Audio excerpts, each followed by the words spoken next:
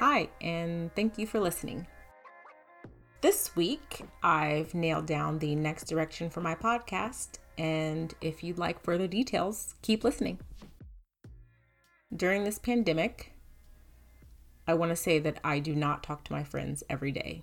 And if you do, there's no judgment from me, but personally, I am just too busy.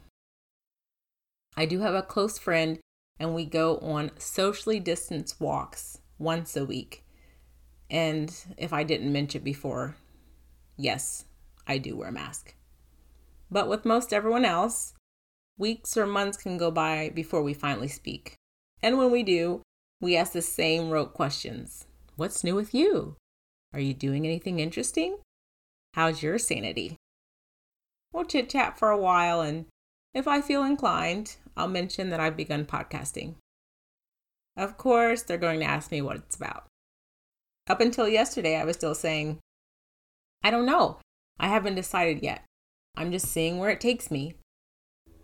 I've been trying to be patient with myself, but the dread, it's been creeping up into my subconscious. You know, the feeling of failing at yet another thing, and the feelings of disappointment that come along with yet another unfulfilled dream.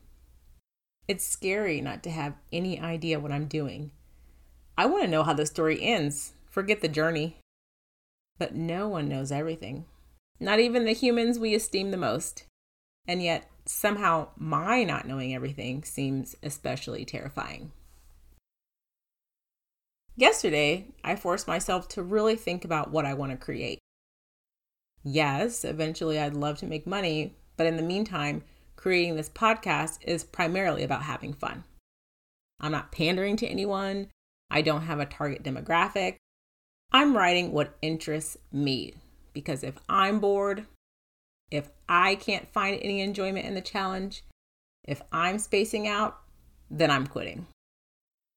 The year that I spent entrenched in self-reflection, devouring self-help books, has apparently had a positive effect on me, because as I continue thinking, my insecure thoughts of, I still have no idea what I'm doing, quickly changed to, topic ideas are endless. I literally have the entire world as inspiration. I know I have a lot of talent inside of me. External obstacles aside, I just have to work through my own issues with self-doubt.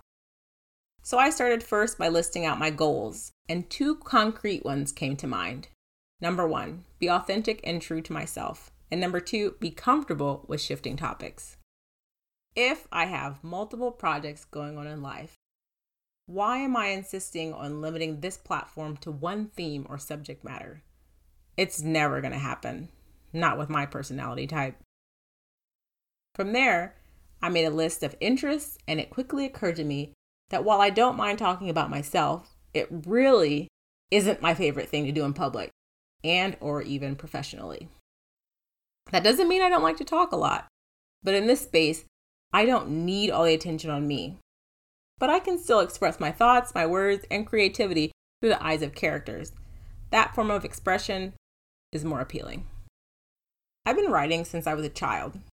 At age 5, I wrote my first sappy love song, inspired by the music around me. It went something like, I'm so sad, baby. Don't leave me. Except, I was singing. Yeah, those were definitely some heavy lyrics for a child, which explains why my mom was slightly displeased when she heard me singing. But her response, well, it hurt my feelings. And I decided then that songwriting wasn't for me. I give up too easily. In 4th grade, I wrote a couple short stories and asked my classmates for critiques. I know it's good, but why is it good? What did you like about it? I don't know, it's just good. It's a nice story. A response that at the time really frustrated me. We were only kids after all. What did I expect them to say? You should be a writer, they encouraged me. But somehow I wasn't as enthused. I didn't know what to write about. And how could I get better if I didn't even know where I needed to improve? In 5th grade, I was taught about the foundations of a good essay. the introduction, body, and conclusion. Shout out to Miss Fulton, who pushed us hard to get high scores on Ohio's proficiency test. My subsequent years of education, K-12, all the way through college, with its demands for essays, reports, and research papers, allowed me to build upon those initial writing blocks.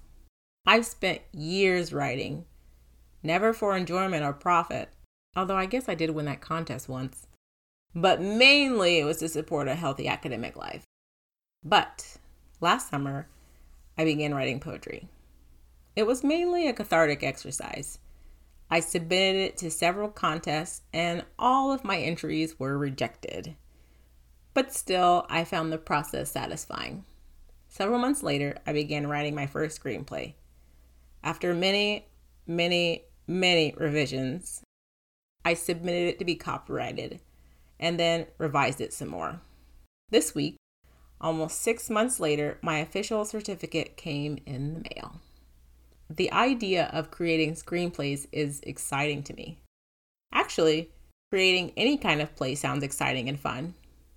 I submitted my screenplay to a screenwriting fellowship, along with 7,000 plus other applicants. While I'm waiting for the results, I'm trying to have realistic expectations without leaning hard into the self-deprecation. But in the meantime, there's nothing stopping me from writing and getting my work out in other ways. This time, I think this podcast is the perfect home for my stories, especially with my interest in radio plays. I've challenged myself to create 5 distinct radio-style plays for the rest of the year, one for each complete month remaining. I'd like to divide the plays in sections, almost like a podcast mini-series, so there's something to share each week. They won't be long. Right now, I imagine they'll be anywhere from 15 to 30 minutes each. That being said, this will be my last podcast for the month of July. I'll be using the next 3 weeks to craft my short podcast play. Now when people ask me what my podcast is about, I'll have something definitive to say. It's a platform for my short plays. Thanks for listening. August will be here before we know it.